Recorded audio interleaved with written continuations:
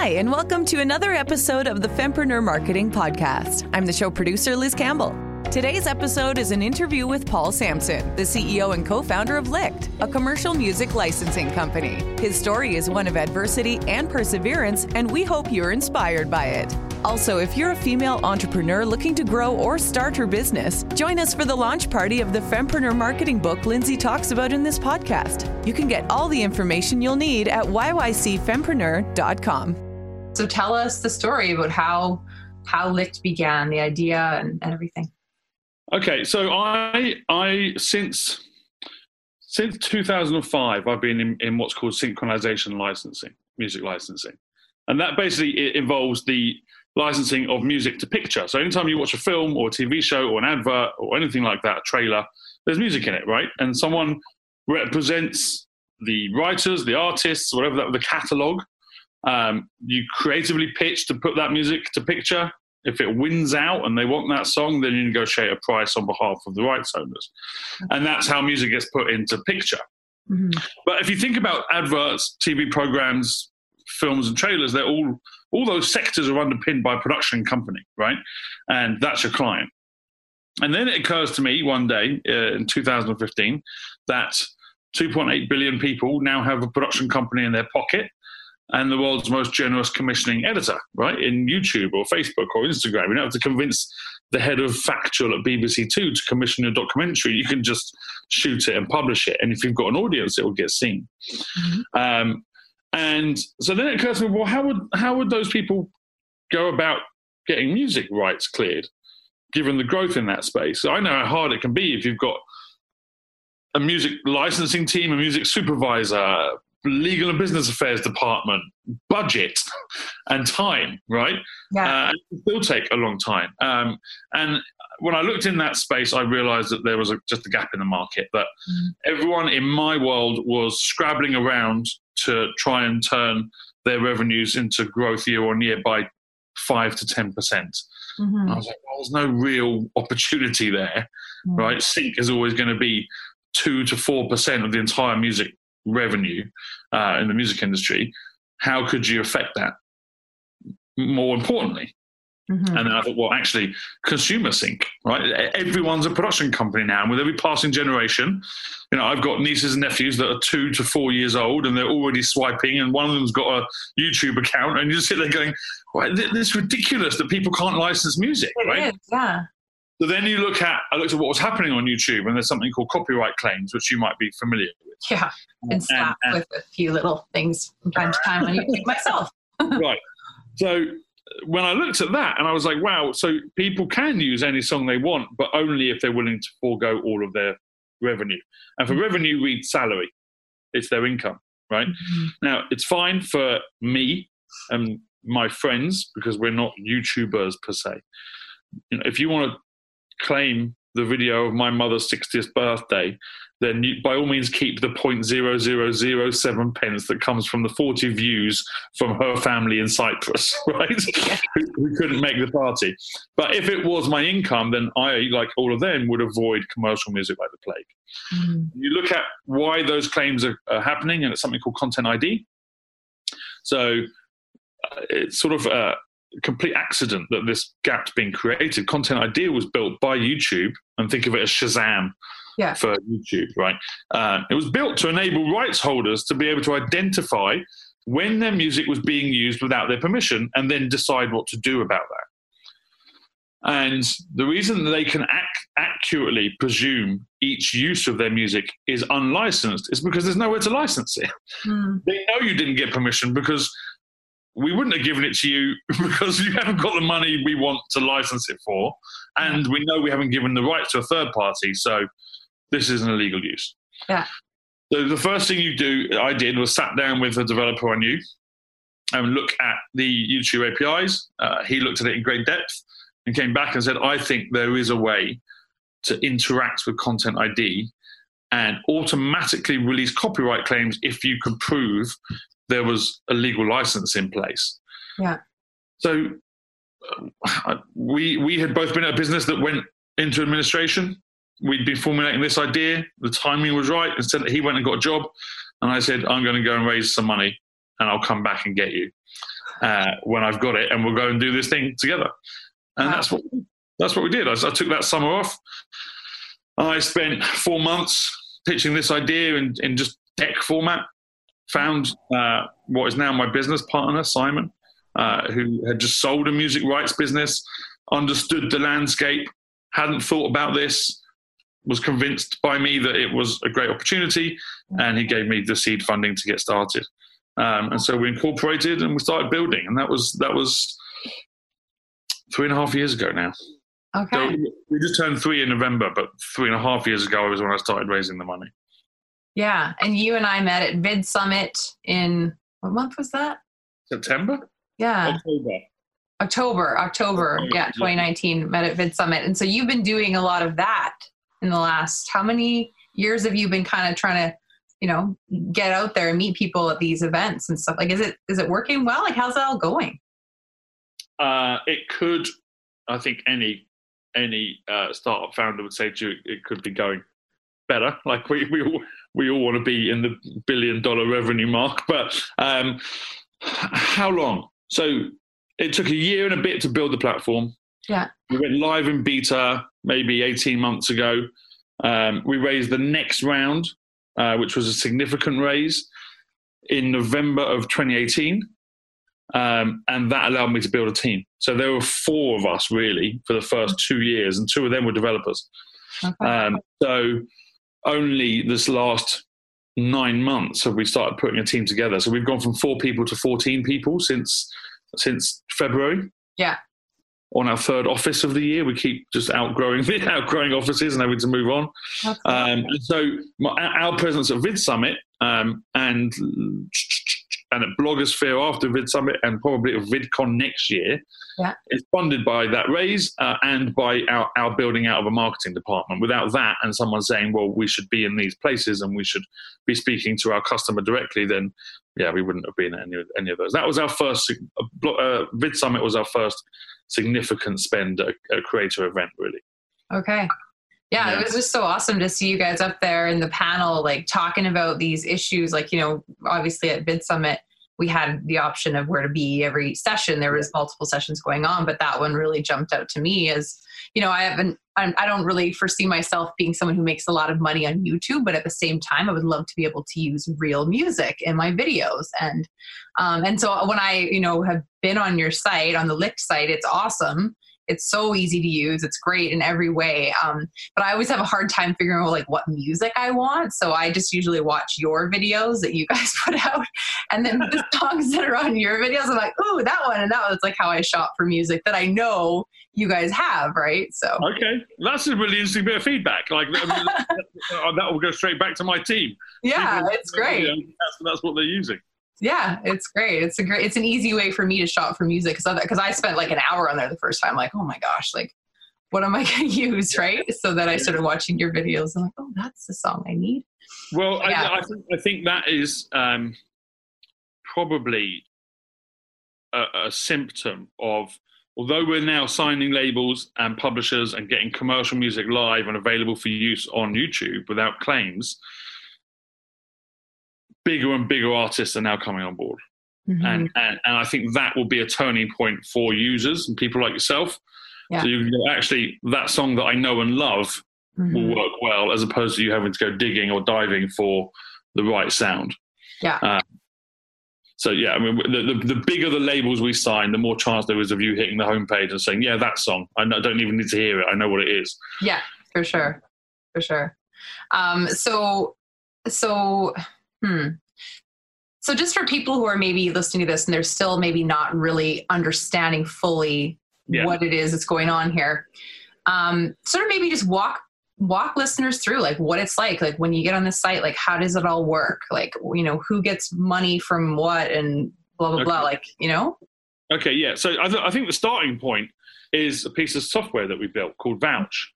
And Vouch is the sort of magic secret sauce that makes the whole thing possible. Mm-hmm. It's Vouch that automates claims clearance in Content ID on behalf of your channel if you've licensed the song. So once you build that, you go, right, well, now we've got to build a front end. It works, right? You go and demo that to rights holders and they start granting you rights to songs. You have to build a search and audition platform. Essentially, we had to build Spotify, right? We did that in a year with the back end stuff, and you plug it into the YouTube API and it all works. But essentially, you log in through your channel. That means we store your channel ID. Yeah. And it's that piece of information that matches to the content ID claim when it comes through. And once you're logged in, and we know what your channel is, we can price you up, and you're priced up based on the size of audience you typically garner, right? So if you're getting less than 50,000 views per video, then you would pay $8 for a song. But someone getting 1 million views per video and earning a lot more money would pay a lot more money for the same song. Okay.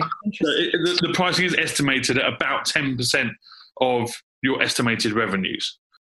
Okay. And again, that happens during login. Once we know your channel, we can see your analytics, not your financials, but just your audience data.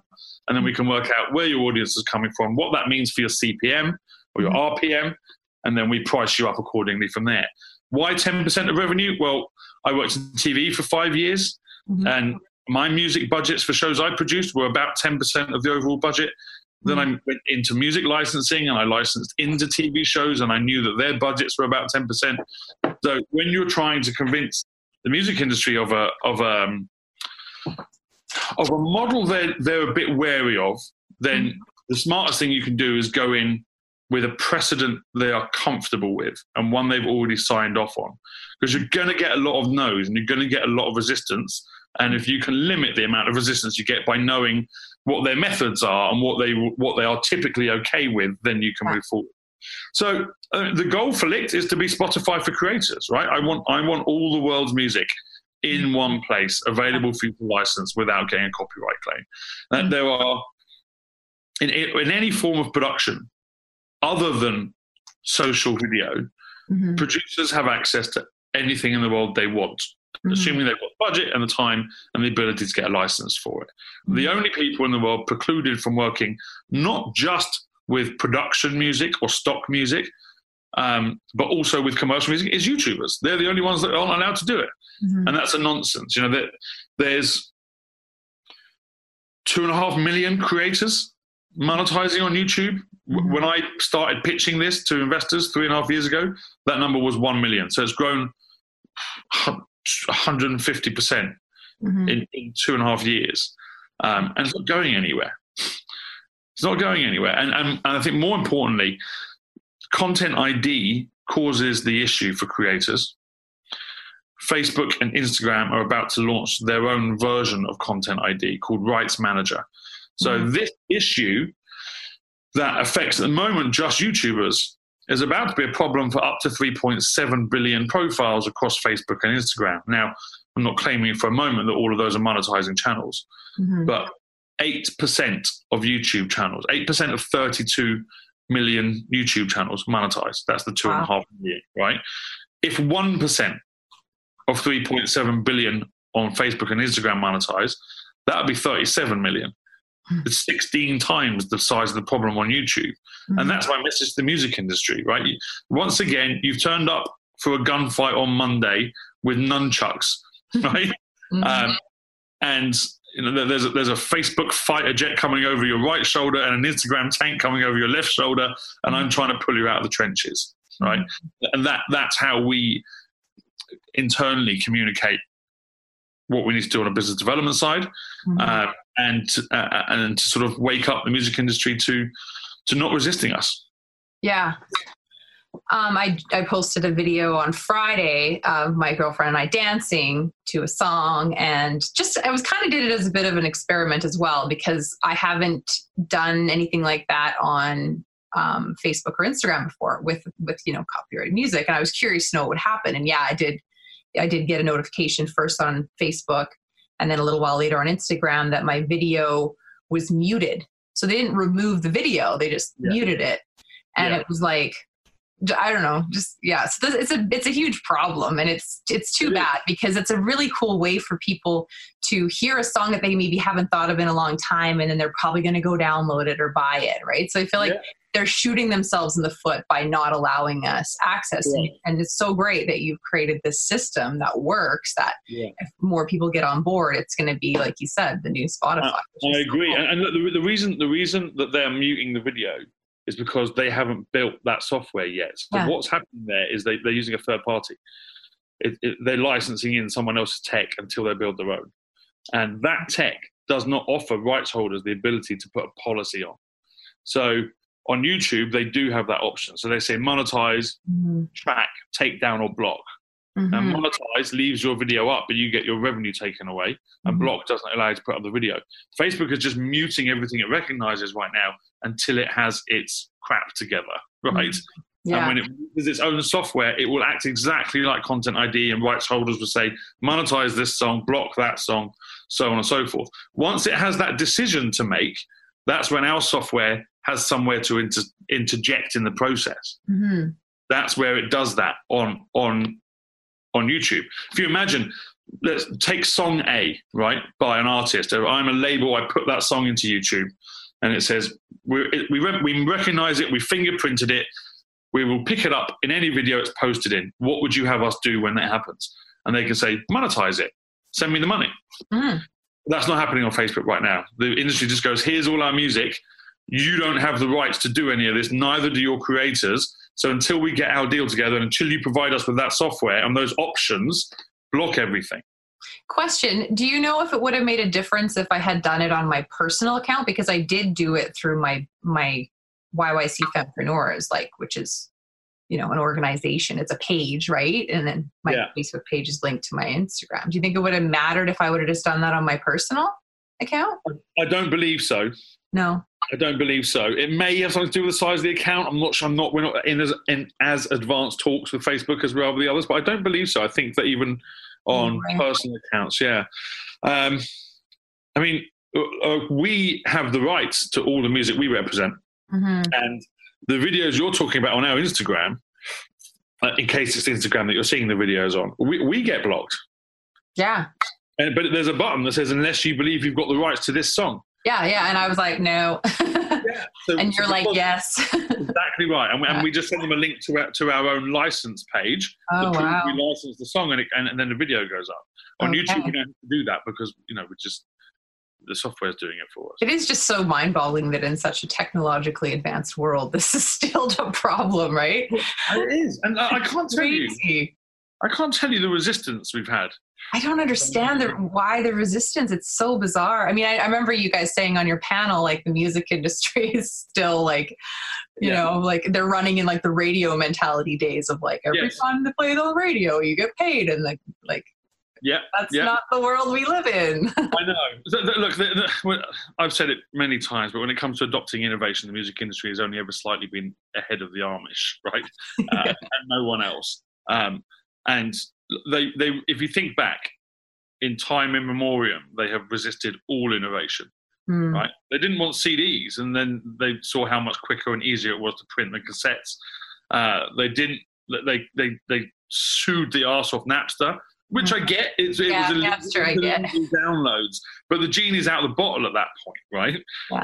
And when iTunes comes along and says, well, we're going to legalize it, and this is what you're getting paid, they tried to stop iTunes doing it. They didn't want MP3s because we're making a killing on CDs.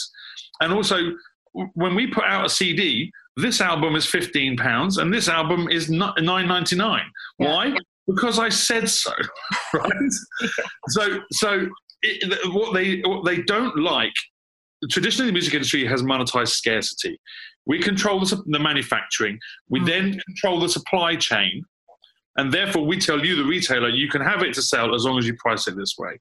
Where with MP3s and iTunes coming along and saying every song is going to be 99 pence, they were like, no, don't want that. This takes away control of how we move the music industry forwards. But again, monetizing scarcity does not allow for democratization. Democratization is what happens with digital innovation. And what they are so fearful of is essentially their per unit costs. Whereas what everyone that's innovating has tried to say to them is lower fees, higher volume. Yeah, you could pay more if you let more people have access. Exactly. Exactly. So trying to convince an industry that has traditionally earned all its money through making its assets scarce and owning the means of production and distribution, making them try and liberate those assets from mass consumption and see where the dominoes fall, right, is anathema to them. When I first started, everyone said to me, "Oh, great idea. It will never happen. You'll never get them to give you the music. You'll never be able to operate with it." Even some people at YouTube went, "Yeah, good luck." Yeah. And they weren't wrong. Like, I think we're proving them wrong. We've just done a deal with, I say just, it's almost 4 months old now. We just can't announce it. But with one of the biggest labels in the world. Yeah. And it took 3 years. I'm just looking back on my notes from Vid Summit because I remember there was a guy up there, and I think he works with Casey Musgraves, which is a name that I know because I'm a country fan. Okay. And he was up there on the panel with you. What's his name again? Are we allowed to name drop on this? Yeah, Zach Gershon at M Theory. Yeah. So M Theory is a management services company. Okay. So they, again, a really innovative business, but they and their managers manage people like Diplo and RL Grime and Flume and Major Lazer. Major Lazer, yeah. Yeah, and so they've signed with us. But there's still a lot to get done before we can get the music live or anything like that. There's so many stakeholders involved. So when you get them, when they sign, there's still a lot of... Yeah, well, so labels only own the sound recording, right? You have to clear the publishing rights as well. So if you think, let's take Warner, for example. They own the music from, say, Ed Sheeran. It's a bad example because he writes all his own stuff pretty much. But actually, he has co-writers, right? So you sign with them, and let's say they opted that song or that album into Licked. I only have 50% of the rights I need. I need the publisher to sign the deal, right? Now, publishers represent writers. So if there's 5 writers on a track, I might need 5 other contracts done. And if one deal with label took 3 years with Warner, let's say that's coming, it shouldn't take me 3 years to get all the other 5, but it's a pitch from the beginning with each of them, right? So is this what Spotify had to go through? Like exactly what you're going through is what they had to go through? In the early days, yes. But once you break the back of it, you can start signing people. Once people become more familiar with the business model, right? So if I come to you and they're like, we want this. Correct. But so now Spotify streaming is a thing. So if Licked was a streaming business, I could go to 3 or 4 businesses that represent these rights at scale for the music industry. And I could get my deals done for 50 million songs probably within a year.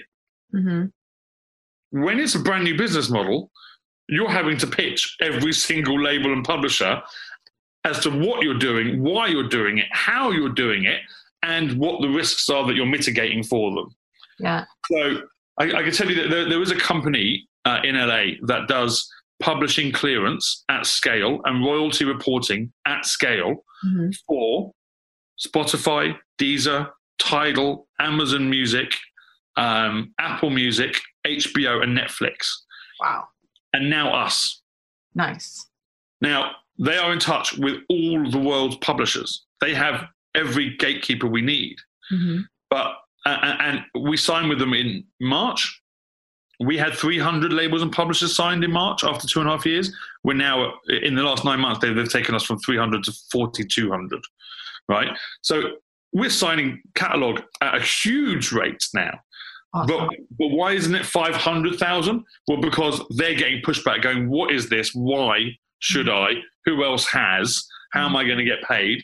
And they're having to pitch. It's incredibly time consuming for them as well as my team. So, yeah, it's one of those things, right? Like, if you've got an idea worth anything, people are going to doubt your ability to build it, or people would have done it by now if it was actually possible. Yeah. And you've got a decision to make whether to decide, well, they couldn't do it because they're not me, or they hadn't thought of this, or all of the above, and then decide, well, they can't all be wrong. This isn't going to be a walk in the park. Even though I think I'm the person to deliver it, it's going to be like running through treacle. Yeah. So back to the monetization sort of side from the artist perspective. So, well, no, I guess even from my perspective as a user, but like let's say I pay $8 for a song, and then all of a sudden my YouTube channel goes from like, 10,000 views to 1 million views. Am I paying per year for the songs, or? So no, currently what's happening is that, just to keep the numbers simple, because there is a $10 license for a certain bandwidth, right? So let's say it's $10. Of that, roughly, and it varies from rights holder to rights holder, but Licked is earning a third of that, the label is owning a third of that, and the publishers are earning a third of that. Right? Now, there might be more than one publisher that splits that third. Mm-hmm. There'll only be one label that keeps its third, and we keep our third. Mm-hmm. A third is much, much more than typical sync commissions, but typical sync licenses start at $5,000 and go up to 5 million, and you can survive off 10% of that. Mm-hmm. When you're doing licenses at £6, right? Like, you need a higher rate, and we've got the technology to support and the platform to support, and we've done all the groundwork. Mm-hmm. In terms of what that means for you as a channel, no. In theory, well, in practice, so 99% of the music on the catalogue, you'll pay once and that'll be it. Mm-hmm. Right? The labels do have fears around the scenario you've just described. And so some of them are arguing for some protections against that. But honestly, the instances they always cite, and I'll tell you what they are. They always go, well, what happens if one of your users puts up a video and it becomes Charlie Bit My Finger? You know that video, Charlie Bit My Finger? No. It's like, I don't know, it's like 300 million views. It's just a dad driving with 2 kids in the back, one 4-year-old and a baby. Uh-huh. And he's recording his kids talking, and the 4-year-old puts his finger in the baby's mouth, Charlie's mouth, and Charlie bites it. And he goes, oh, Charlie bit my finger. It's very cute, right? It went like as a viral sensation. And they go, well, what happens if someone, that channel had 0 subscribers and now it's had all these millions of views? And I said, well, then it wasn't a monetizing channel. It's not the case we're talking about. Yeah. That channel was not a creator. Creator channels typically grow as a proportion of their subscriber base, and subscriber bases tend to grow organically. Yeah. The second one, the second example they give me is there's that video of a wedding party at the ceremony who danced up the aisle 2 by 2. They had this really funky choreography, and it ended with bride and groom dancing up. I don't know if you've seen that one. Again, hundreds of millions of views, and it was a song by Chris Brown. Okay. And again, I said, it wasn't a creator. Yeah. Like, viral videos tend not to come from the creator sector. They tend to come from typical UGC. Yeah. Right? I caught my dad falling off a ladder. I don't have a YouTube account. I start one, I post it, it gets 10 million views, right? Yeah. So we've had to provide a lot of data, and there are some protections for the rights holders against that, but we don't really ever see them happening. It happen 0.001% of times. Okay. Yeah. Makes sense. So, I mean, I think that with the major labels, when they come on board, if you hit more than 3 to 5 times your typical average viewership, and that happens in the first 28 days, then they may come back to you to license it again. But that's about the worst that can happen. So there is a clause there that in the first 28 days they can come back and say, wait a minute. Yeah, but at that point, you've already used a commercial song and earned 3 times more than you ever did before, right? And you can relicense the song for the same fee, and keep all the rest of the revenue again. So, and again, that's on about less than 1% of the music we have live on the platform today. 99% of it, you just get to keep your money no matter what happens to the video.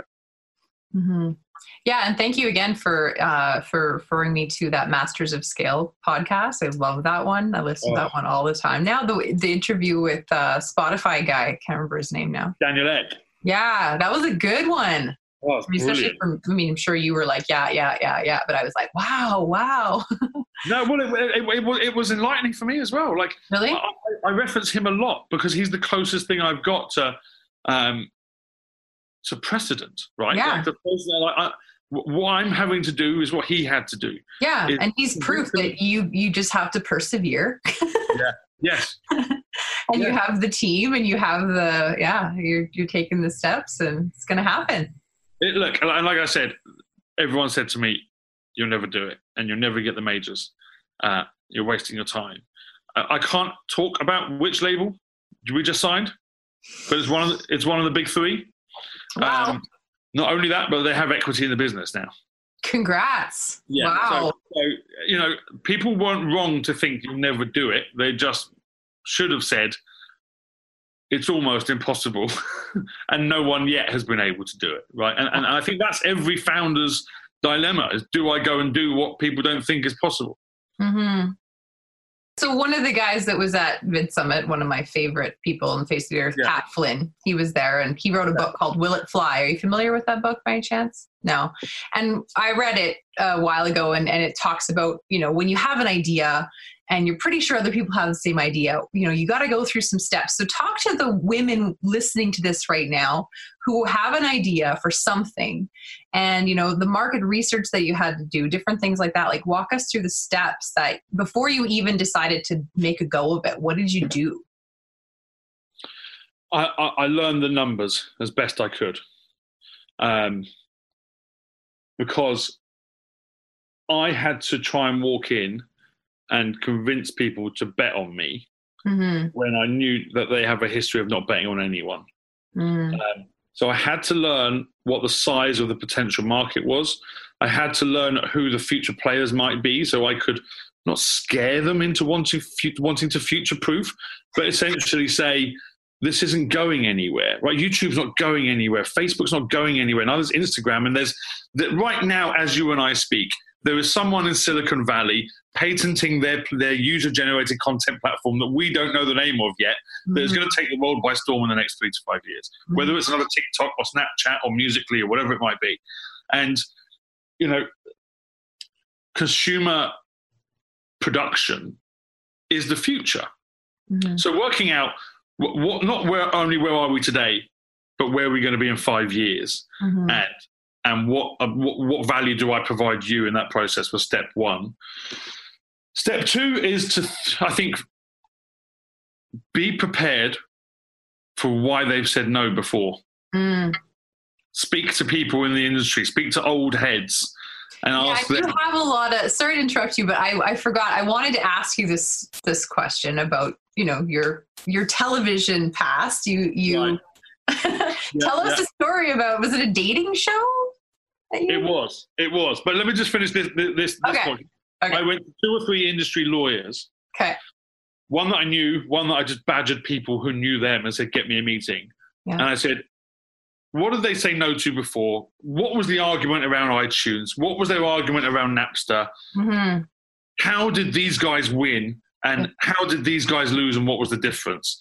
Wow. And so I went in with I sort of expected every argument they traditionally give, and I had an answer for it. Yeah. That didn't win right away. But you end up winning one person over who internally says, listen, I know we normally say no to this, but I think this guy's actually, he might have it sussed, right? And so that's the thing. So learn about your future market, existing market, but then find out why it hasn't worked before and why you're different. And you had relationships sort of in the music industry from years and years of, so you kind of had the names to people to go to, or did you have to really work your connections in that phase in the research phase, or? Yeah, the latter.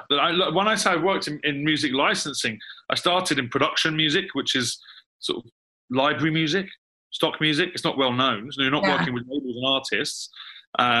Then after 5 years, I stepped up to working with unsigned artists. So we were competing against the major labels. I don't go and use the expensive stuff. This band you've never heard of has got this great song that's going to be huge in 2 years' time. License that for cheaper. So when I started this, I had no connections in major music. Okay, that's good to hear. I like that. I like those stories better.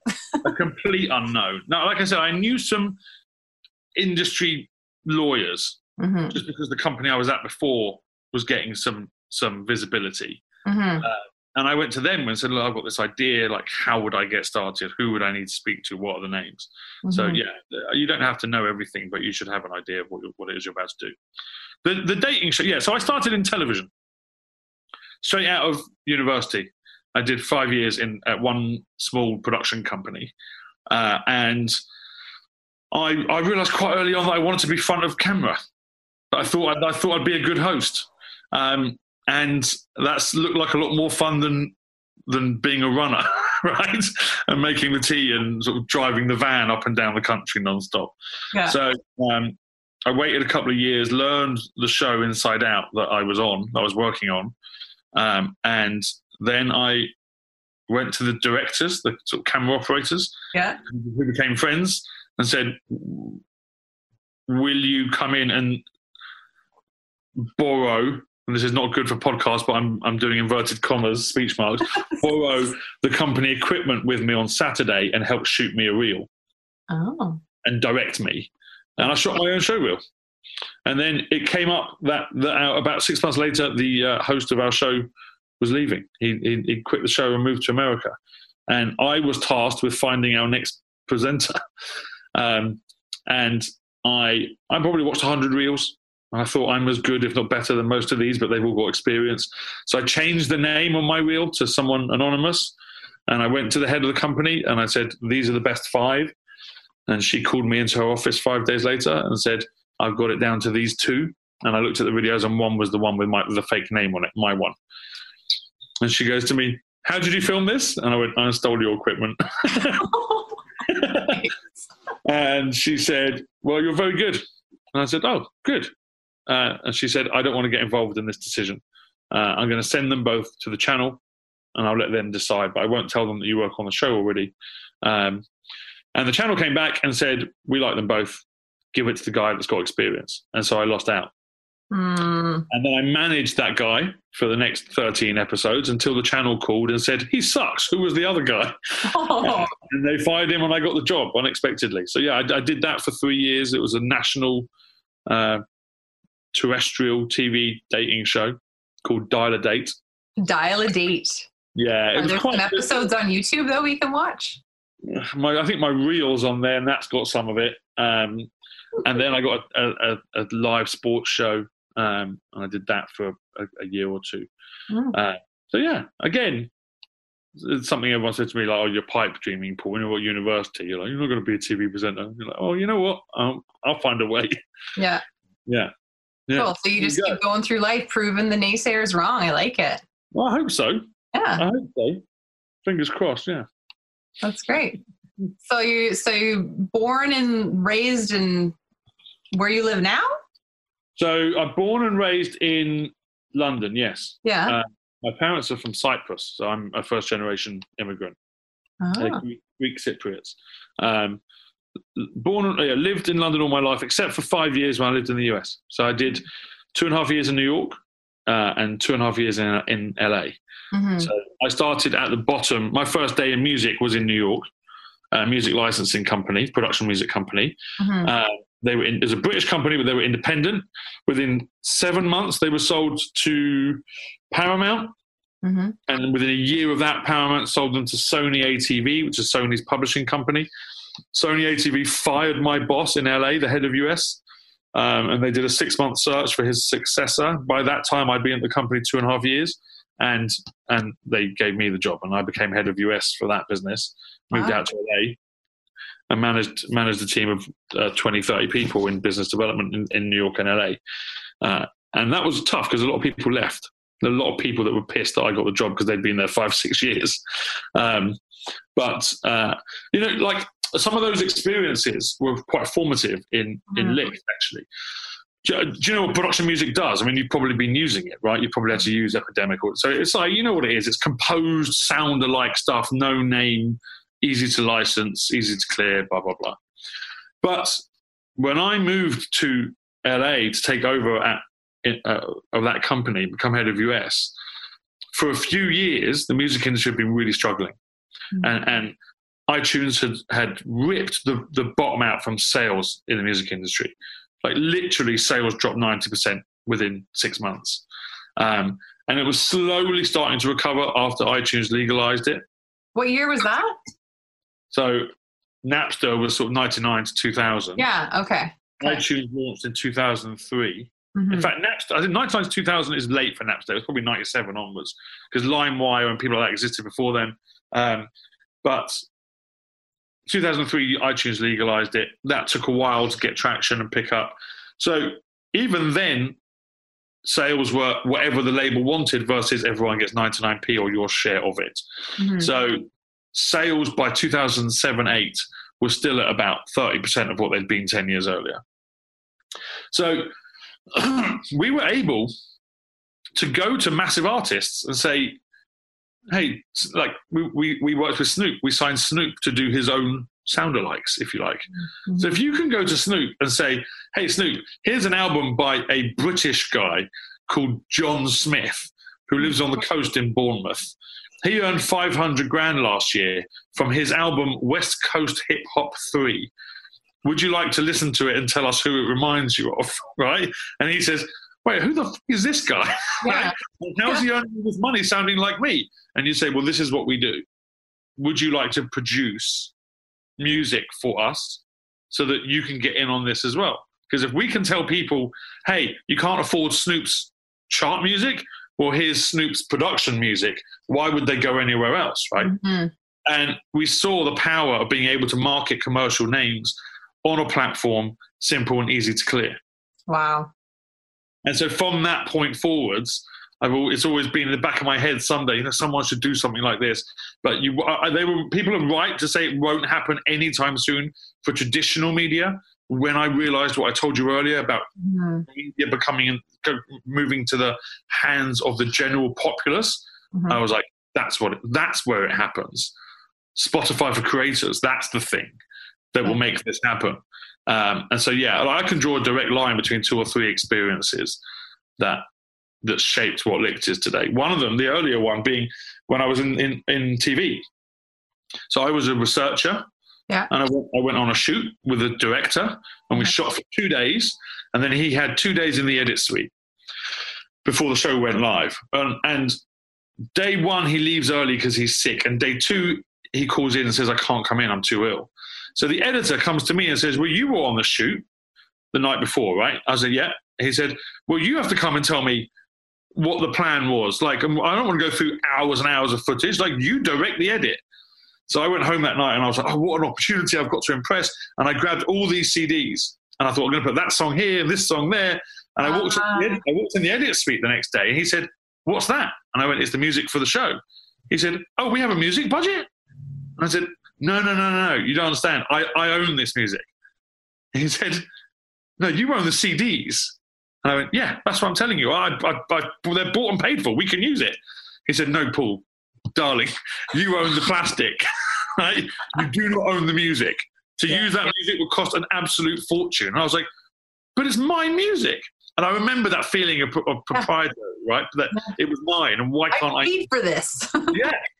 So, when I talk to creators like yourself, and I go, they're your playlists you're putting together. Like, you're paying artists when you stream their music. Mm. You do feel proprietary. Like, it may not be my music, but I ordered it this way, and I housed it in this playlist, and I play it at certain times of the day or when I'm working out, or you know what I mean? Yeah. And so it shouldn't be any different than, well, why can't I use it in my videos? Yeah.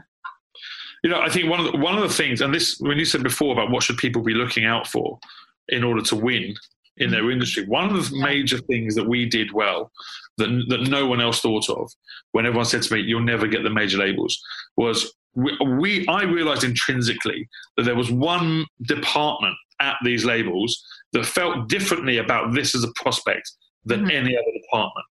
And that was the marketing departments. Mm. So if you're the marketer, let's say you're head of global marketing at Warner, and you've got 40 offices in 40 countries that report to you with each of their local head of marketing. And you're putting pressure on them because there's pressure on you to make at least one song a month a major hit in that country, if not globally. Mm-hmm. Now, they have routes to market for that, right? They all know the phone number, email address, office address, and landline number of the relevant Spotify playlister for that genre of music. Mm-hmm. They have all the same information for the radio pluggers, for the stations in their country that play that genre of music. Mm-hmm. These are business-to-business routes to market, right? Mm-hmm. I can look up the guy on LinkedIn and get his email address. How would you find the right influencer on YouTube? Because if you think your artist has an 18 to 24-year-old female-skewed fan base, predominantly in Central Europe, then how would I go about finding those people? Well, if people owe auth into Likt, then we have that data. We will also be telling you which ones of those 18 to 24-year-old females in Central Europe have searched for your artist before or have used similar songs before, and not waste your time sending you to people that match the audience brief but only ever licensed grime. And so we pitched the marketing departments, and they went, "Are you kidding me? If you could build that, I'd use it tomorrow." Now, to this day, we haven't built that tool. We're in the process of building it. But that's because data required for the tool. Yeah. But why would you build it until you've got an audience there? I don't want people using that tool and saying there's only one result, right? Yeah. So, but that started us in serious conversations with legal departments at the major labels. It was sort of a Trojan horse. And so I would also advise people to think about where the pain point is, or which department in the company that everyone says she was going to say no, who is the stakeholder or the gatekeeper there that actually would benefit from using that tool, and see if you can win them round first. So tell me more about the Fempreneur audience then. Yeah, well, I mean, my audience, they're women. They either have businesses or they're getting ready to take the leap. Okay. To, actually launching and putting their business out there on social media. These are usually like service or knowledge-based product type businesses. They're not, technology businesses like yours, or, I mean, I'm not sure who all is listening, but for the most part, if they're attracted to me, they're attracted to doing sort of what I've done, which is monetizing my brain, basically learning and then creating products from what I'm learning, and then making money from that. And a big commonality with these women too is that they're really passionate about helping other female business owners succeed. So they'll often lend their skills to someone else who doesn't have those skills. So a big part of what I do is a free 6-week marketing school. And that's been a huge success. And so each week we focus on a different topic, and that's what the book is about.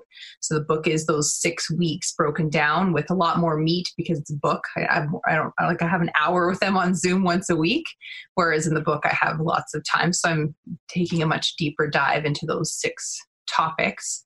Okay. And but I don't talk about that, how to prepare and how to be sure your business is going to be a success. Like, I don't do the will it fly thing at all in the book. So this is for women who, and really there's not a lot of financial risk necessarily, because a lot of these women keep their day jobs for, as long as it takes to get things rolling.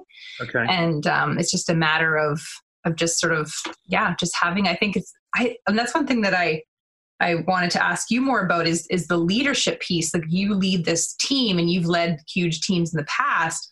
And I see that as being a real necessary factor, is these women that try to start their own businesses, that they don't view themselves as a leader.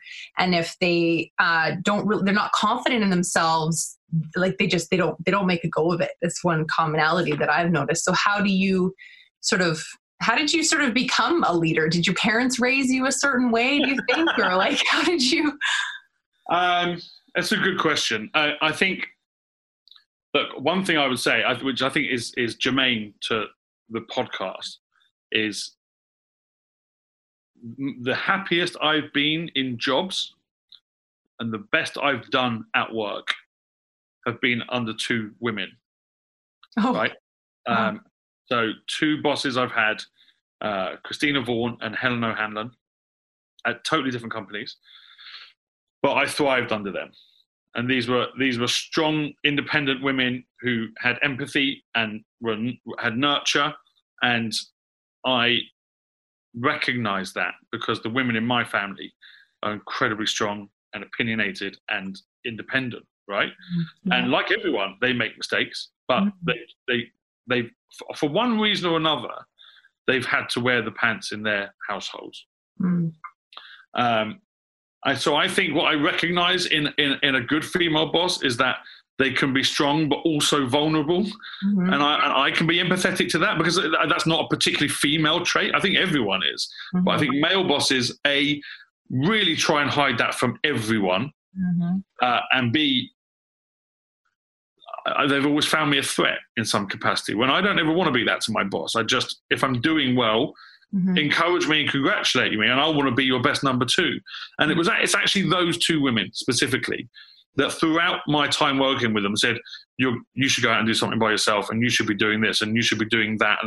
And I was going, no, let's stay together and do really well, and you be the boss, and I'll be your number two, right? Really? So I had a real complex about whether I had what it took to go out and do something. Yeah. But it was really working with them and the confidence they gave me that made me take the leap. And it is a leap, right? Because you're having to go out on day one and go, this is my thing, and I'm sure about it. When really, no one can be 100% sure of anything, right? And when you're asking people for a lot of money, that can be quite scary. But look, it just comes down to, do I believe in this enough? Is it my opportunity to change my life? And is that not worth a shot? Right? Because even if the worst happens and it doesn't work out, I'm eminently employable. And I can always go back to what I was doing, or I'll be that much more valuable to my next employer because I know what they will be going through, and I'll have been there and done it myself. And you'll learn a lot more in your first year of business than you will by a year of staying in your job. You know that, right? Yeah.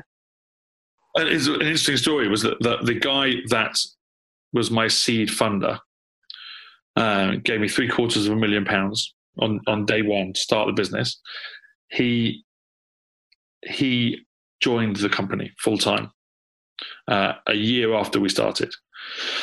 So he gave me that money and works for the company for free and reports to me. Right, it was a very weird situation. He reports to me in the office, and I report to him outside the office. Right, but when he started, he said to me, "What should I expect?"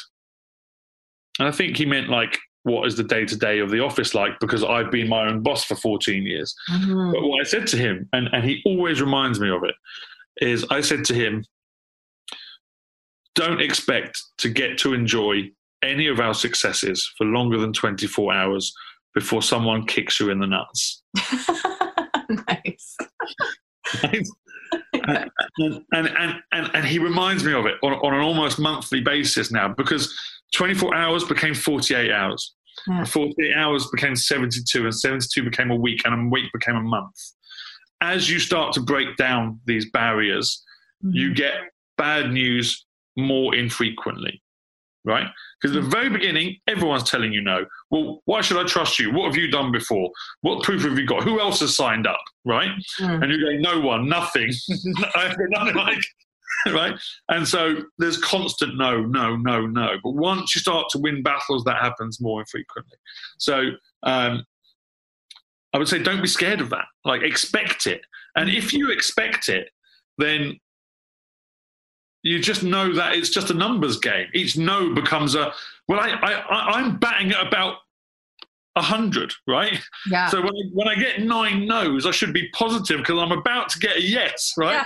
Yeah. As opposed to I got 9 no's and Jesus Christ, this is never going to happen, right? It's a bit like wanting to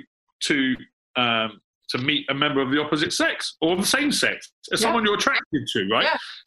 Yeah. If you go after something that you want authentically and you get rejected, being hurt by that or not doing it for the fear of rejection is almost arrogant, because it suggests you expect everyone to find you attractive, right? Yeah. And I've always worked on the basis that, of course this person doesn't want to be with me, because not everyone does. And as long as I keep going after what I want, eventually I'll meet something that I want that wants me as well, right? Yeah, exactly. And so then you can do it respectfully, and you can be authentic and honest and go, that's not a problem. Why would I get offended by that? It suggests I expect everyone in the world to find me attractive. And it's the same with business development. Like, you're going to get no's. Not everyone, and sometimes it takes for someone else to want you, for the person that rejected you to want to come back. And again, there are labels that wouldn't sign with us that see the announcements we make in the press and go, oh, well, I didn't realize they were on board. Like, let's take another look at this. So embrace the losses, prepare for them, and know that there are sunnier days ahead. Wow. Thank you so much for all of that. And thanks for being on this podcast. Like, I know you're super busy and you're up to some cool shit. And so thank you for taking the time to share your wisdom and what's going on with you and this cool thing that you've created that's going to help all of us as entrepreneurs. So so thanks for persevering. And I think we should probably wrap it up here. So how can people, lickd.co, right? I have my sticker on my phone still from Bit Summit. So they go there and you just click register. It will take you through a Google OAuth process. It links your channel, and then the software handles everything from there. Awesome. And Instagram? Get Licked on all platforms. GETLICKD. Yeah. Okay. Awesome. On every platform: Twitter, Instagram, Facebook, YouTube, all of them. Listen, you don't need to thank me. It's an absolute pleasure. I think what you're doing is incredible. You're a formidable woman, and you are much further down the line towards your success than I am. And so it's a nonsense to think that there's anything other than gratitude and a yes when you asked me to do this. So it's been an absolute pleasure. I hope everyone's enjoyed it. That's our episode. Thanks for listening. Again, for more information on the Fempreneur Marketing Book Launch Party, head to yycfempreneur.com. And for all your fitness and nutrition needs, you can find me at m12fitness.com or on Facebook and Instagram at m12fitnessliz. See you next time.